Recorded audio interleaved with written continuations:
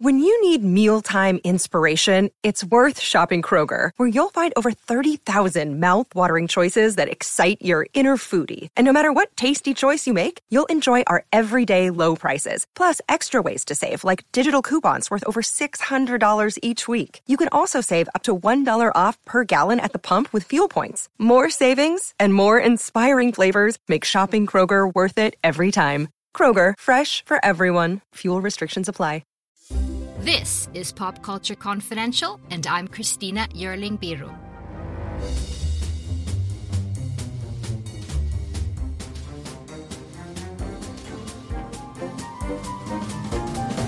Hey everyone, welcome to Pop Culture Confidential, our last show ahead of the Christmas weekend. And my guest this week, Variety's Jazz Tangcay, is the perfect way to spread some holiday cheer. Welcome, Jazz. I'm so happy to have you back. Oh my gosh, thank you so much for having me. It's been such a long time, right? I think I'm still at Awards Daily. You were way back when you were at Awards Daily. We're on the show. Since then, you've become the senior artisans editor at Variety, and you cover all crafts and below the line. And you're everywhere. You're writing, you're moderating every panel. I feel like I'm so proud of you.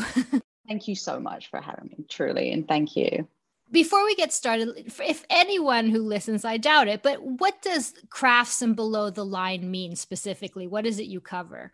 So I cover everybody, as you said, below the line. So that's the costume designer, the production designer, the cinematographer, the editor, the composer, the visual effects supervisor, because I think the one thing that people, and this is something I picked up when I was at Awards Daily, is that so many people focus on the talent, and I love them with all due respect, but also costume design tells a story, makeup tells a story, and editing too. Like when you're engrossed in, everybody loves, The Power of the Dog, that cinematography, that editing, all of that coming together helps make that film, in every scene with Benedict and Cody Smith-McPhee and Kirsten Dunst. That's what helps tell that story and makes those performances so much more powerful. So that's what I do in a nutshell. So 2021, and we're still here, Jazz. It's not been easy for cinema, and it continues to be chaotic. It's a roller coaster ride of delays, day and date releases. And I'm going to get your general thoughts on the state of cinema later at the show. But now I want to sort of summarize 2021 from the craft side. I want to talk to you about some of the innovative craft moments, how they reflect in the upcoming Oscar season. Makeup transformations and transformative soundtracks. There's been tragedy and union strikes. But let's start with cinematography. There are several outstanding works this year powered by women. Ari Wegner and Claire Mathon both pulled double duty, actually. Wegner with Jane Campion's The Power of the Dog and Zola, and Claire worked on Spencer and Céline Sciamma's Petite Maman. What are your thoughts? Is there more room for women today? In terms of cinematography? Yes. Every year there's never any shortage of women cinematographers. If you look at the Women in Film ballot, Vote for Women ballot, which they do every year, they've released their list of women working behind the scenes. And, there's definitely over 10 female cinematographers. I feel, and in the history of that field, only one woman, Rachel Morrison for Mudbound, was nominated. And here we are again in another great year. I feel this is the year that Ari could make, should almost definitely make it. But again, it's a male-dominated, white men-dominated field. And I'm terrified because we've had this story before. And, she doesn't make it, it will be such a disappointment. But is there room? Definitely. If the Guild loves Claire Mathon's work in Spencer, there's no reason why you can't have two cinematographers in there. Yes, well, I'm counting on it. Right. These two films, both The Power of the Dog and Spencer in particular, I mean, the cinematography is just such a huge part of what gives you that haunting feeling. Yeah, absolutely. So, let's watch this space, I guess, and let's see what happens. What else are you looking out for in cinematography from this year? I love Greg Fraser's work in Dune. He went from doing The Mandalorian to, this great epic with Denis Villeneuve. I love the cinematography in Nightmare Alley, beautifully done. How it goes from the grim, dark world of the carnival to the sexy and lush or world of noir. West Side Story, Janusz Kaminski, incredible cinematographer, iconic, always works with Spielberg. His work is beautiful too. And I have to, give props to Alice Brooks. She did In the Heights and Tick, Tick, Boom, working with Lin-Manuel Miranda. Again, if they love Tick, Tick, Boom enough, and I'd love to see her name rise. Love what she's been doing. She's definitely a cinematographer to watch. So those are some of my favorites. And unfortunately, on a tragic note, there was a female cinematographer, Helena Hutchins, who actually was shot in the terrible tragedy on the Rust set, the Alec Baldwin film that we've read so much about. Just a loss to the industry. I wanted to get into a little bit about what happened here. How did this incident rattle the industry? More than anything, it was more about, safety on set. It came at a time when the IATSE discussion was going on about people, crew members being overworked. They're always the first on set, they're the last off set. There's not enough turnaround time. So they're sleeping in their cars because their drive home is 2 hours. They don't have the luxury of always living close by. And gun safety on set, there was a live bullet somewhere down the line, and obviously the investigation is ongoing, but somewhere down the line a live bullet was left in that gun. Where was it checked? And this is where you have unions, you have union crew members working on a movie, but because of how this set was being run, the union members had actually left, and Helena was one of the few that stayed behind.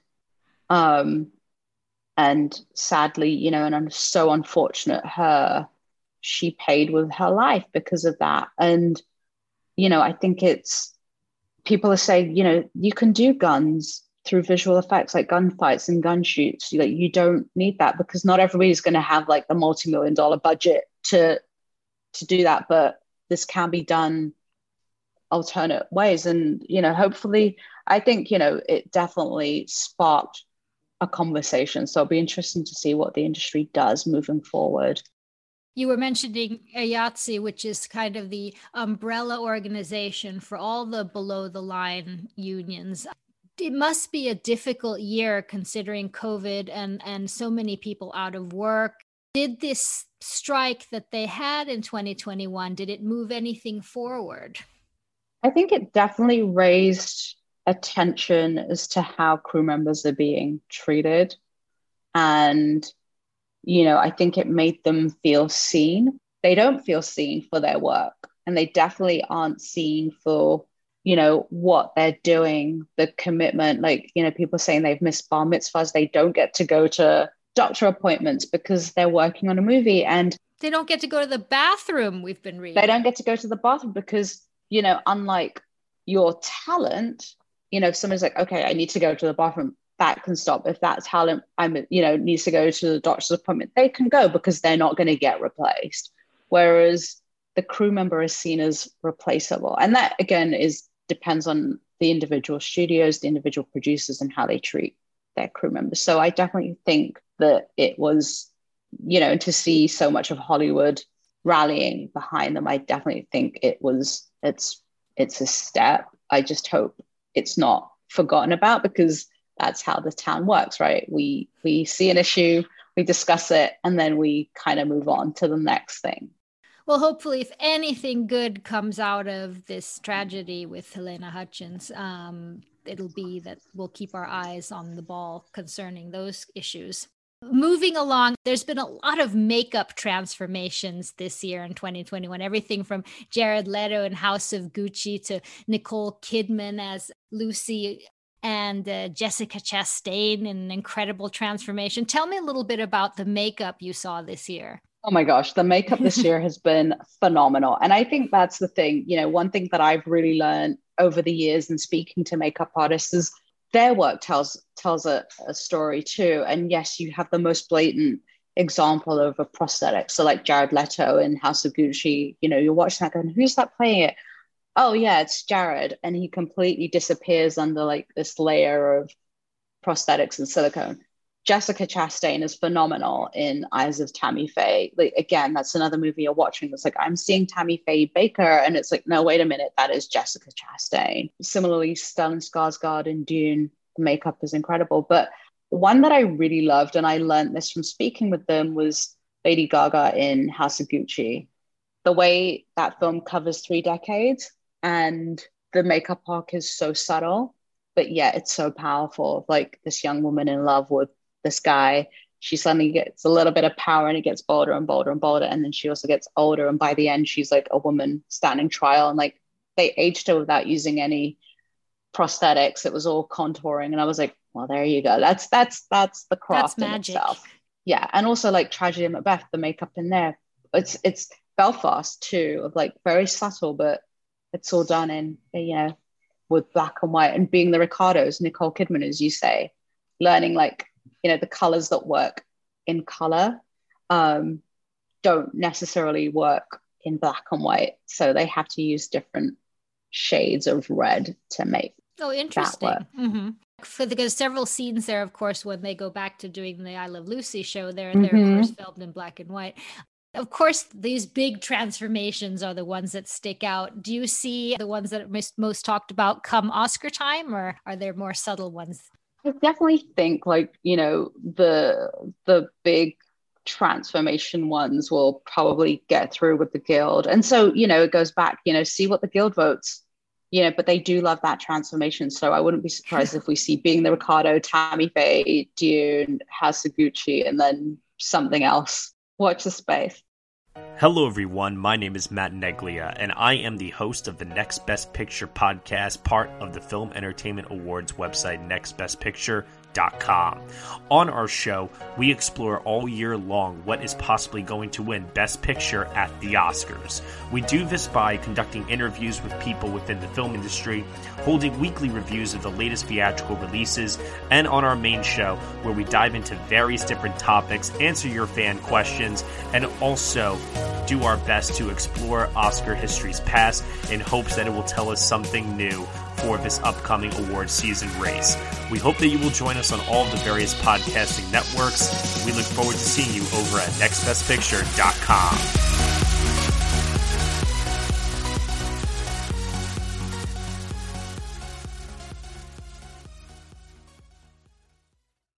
I wanted to talk to you about music this year. I'm a huge Johnny Greenwood fan, and there we have someone else who's pulling many double duties. Talk about the music this year. I mean, the music this year is phenomenal. You've got Johnny Greenwood doing 3 different types of scores, and none are the same at all. You've got The Power of the Dog. He did Spencer too, which is the complete, that's a horror story in itself. In the same way that Power of the Dog is a psychological thriller, the music there is incredible. I love the music of Belfast with, Van Morrison. Again, that is, just how he is, how Kenneth Branagh did a tribute to Ireland and Belfast and where he grew up. He said Van Morrison is the voice of Ireland, and who better to do the soundtrack?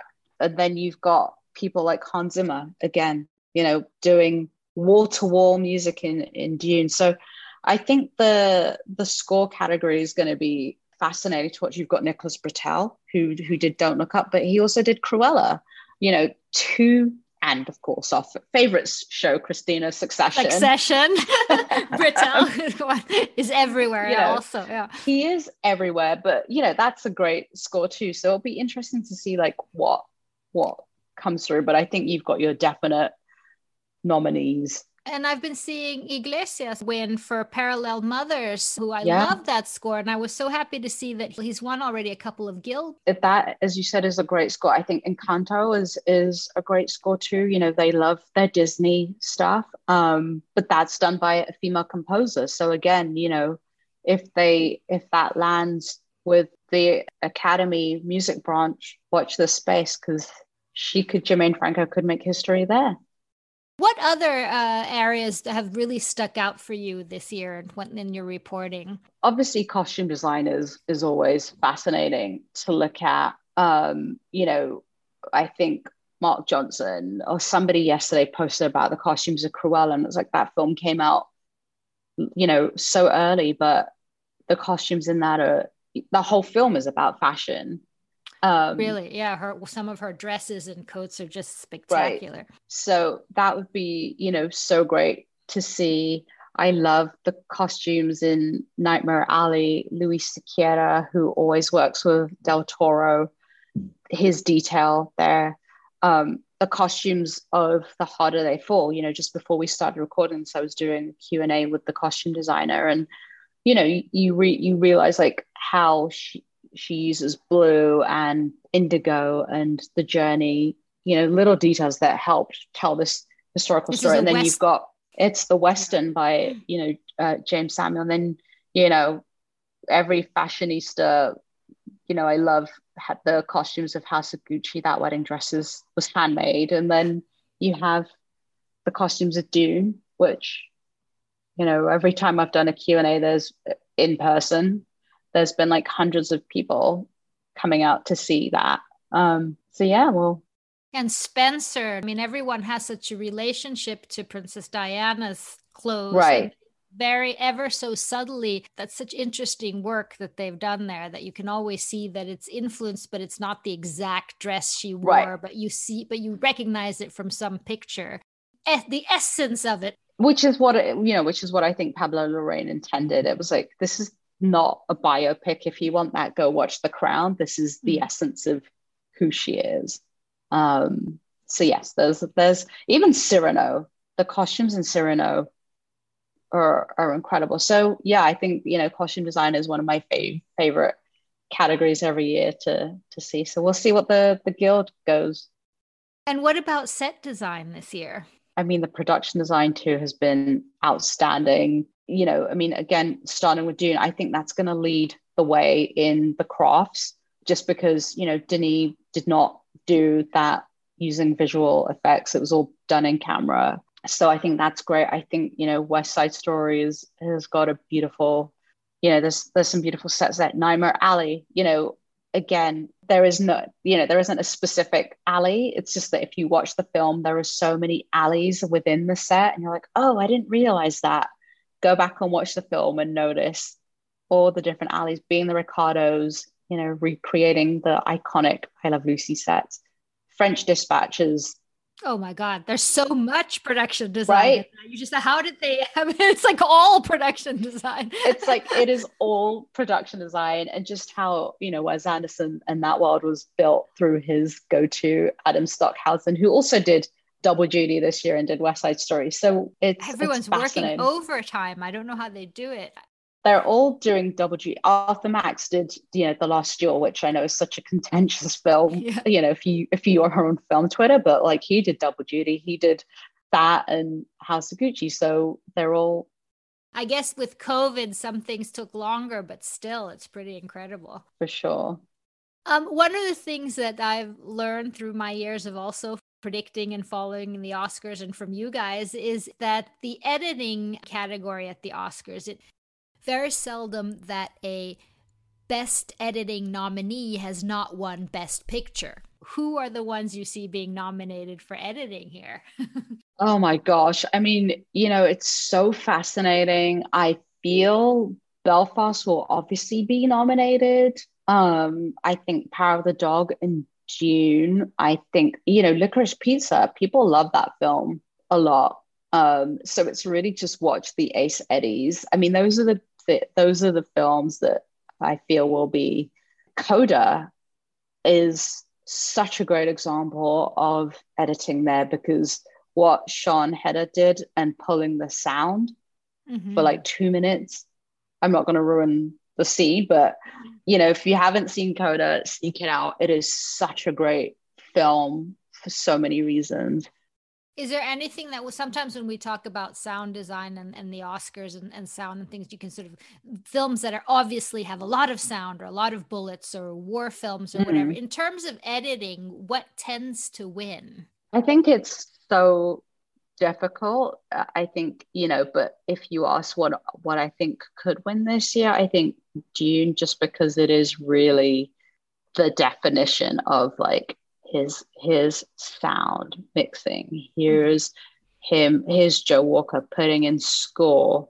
Here is, this cut from, the whatever, I forget the name of the vehicles that are used to take off, and then you've got like the sandworms coming up, and it's just perfectly paced out. So I think that is probably the greatest visual reference of all those crafts coming together that we've just talked about.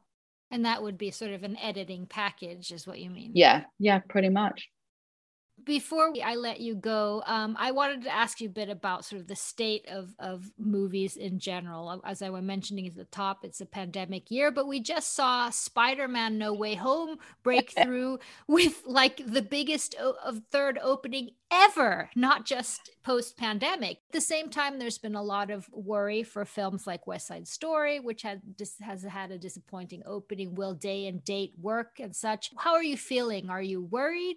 Look, I think if we look at what Spider-Man opened to, 260 million this weekend. I mean, those numbers are insane. It's the second biggest box office debut in history. I think, cinema is not going away. I think if you look at it, West Side Story is not going to pull in, sad to say this, it's not going to pull in every demographic out there. Nightmare Alley, people were there were screenshots of somebody saying, they were getting an email from AMC asking if they wanted a refund because they were going to shut down a screen for Nightmare Alley to show Spider-Man. And I think, that to me was really sad. I don't think that, a change should have been doing it, but I get why they did it. So how do I feel about it? Cinema, as long as Del Toro, Steven Spielberg, Jane Campion and Ridley Scott and all those directors continue doing what they're doing, I think cinema will live on. Are you worried about mid-range adult films, so to speak? No, there's an audience for it. I mean, House of Gucci has made over $100 million. It's an adult tailored drama. I think part of that is to do with the Gaga fans too, but it is the only film that I heard every adult that's not on film Twitter in our circle that doesn't read like Variety or the Hollywood Reporter were like, what's that film with like Gaga and Gucci? And it was like, that made $100 million, and people haven't really been talking about that too. So adult drama is still alive. There is definitely an audience out there. And I think as long as it's, I know where it's a crazy time because of the pandemic and Omicron, surging as it is, as long as it's safe, I think people will go, because there is something great about seeing the tragedy of Macbeth on the big screen. People want to watch Nightmare Alley on the big screen. Like, I would totally go and watch it in black and white as long as it's safe. And I think people were saying there was a post that the ArcLight Cinema in Hollywood could come back next year. And there's nothing like being in a movie theater, not looking at your phone for 2 hours and a half and, laughing at a scene with people, like Encanto. That was so joyful to watch with an audience and hear them laugh and go, okay, I'm not the only one laughing at this moment. Yeah, and you should have seen my audience with Spider-Man. That was the best. People were just standing up and it was like a release both from the pandemic and just to be able to go to the good movie. And that was so much fun. There you go. Well, Jazz, thank you so much for your time. I know that you're super busy and this was great. Thank you so much for having me on Pop Culture again. It's been a while. It's been, yeah, way too long. A long time. So thank you very much for having me, and good seeing you, Christina. Good seeing you. Thank you so much to Jazz Tangcay. You can read her work at Variety and follow her on Twitter @JazzT. And thank you so much for listening to Pop Culture Confidential, a part of the Evergreen Podcast Network. Subscribe to the show wherever you get your podcasts, and have a great Christmas weekend. See you next time. Hello, and welcome to Novel Conversations, a podcast about the world's greatest stories. I'm your host, Frank Lavallo, and for each episode of Novel Conversations, I talk to two readers about one book. And together, we summarize the story for you. We introduce you to the characters, we tell you what happens to them, and we read from the book along the way. So if you love hearing a good story, you're in the right place. Our 9th season is coming this fall.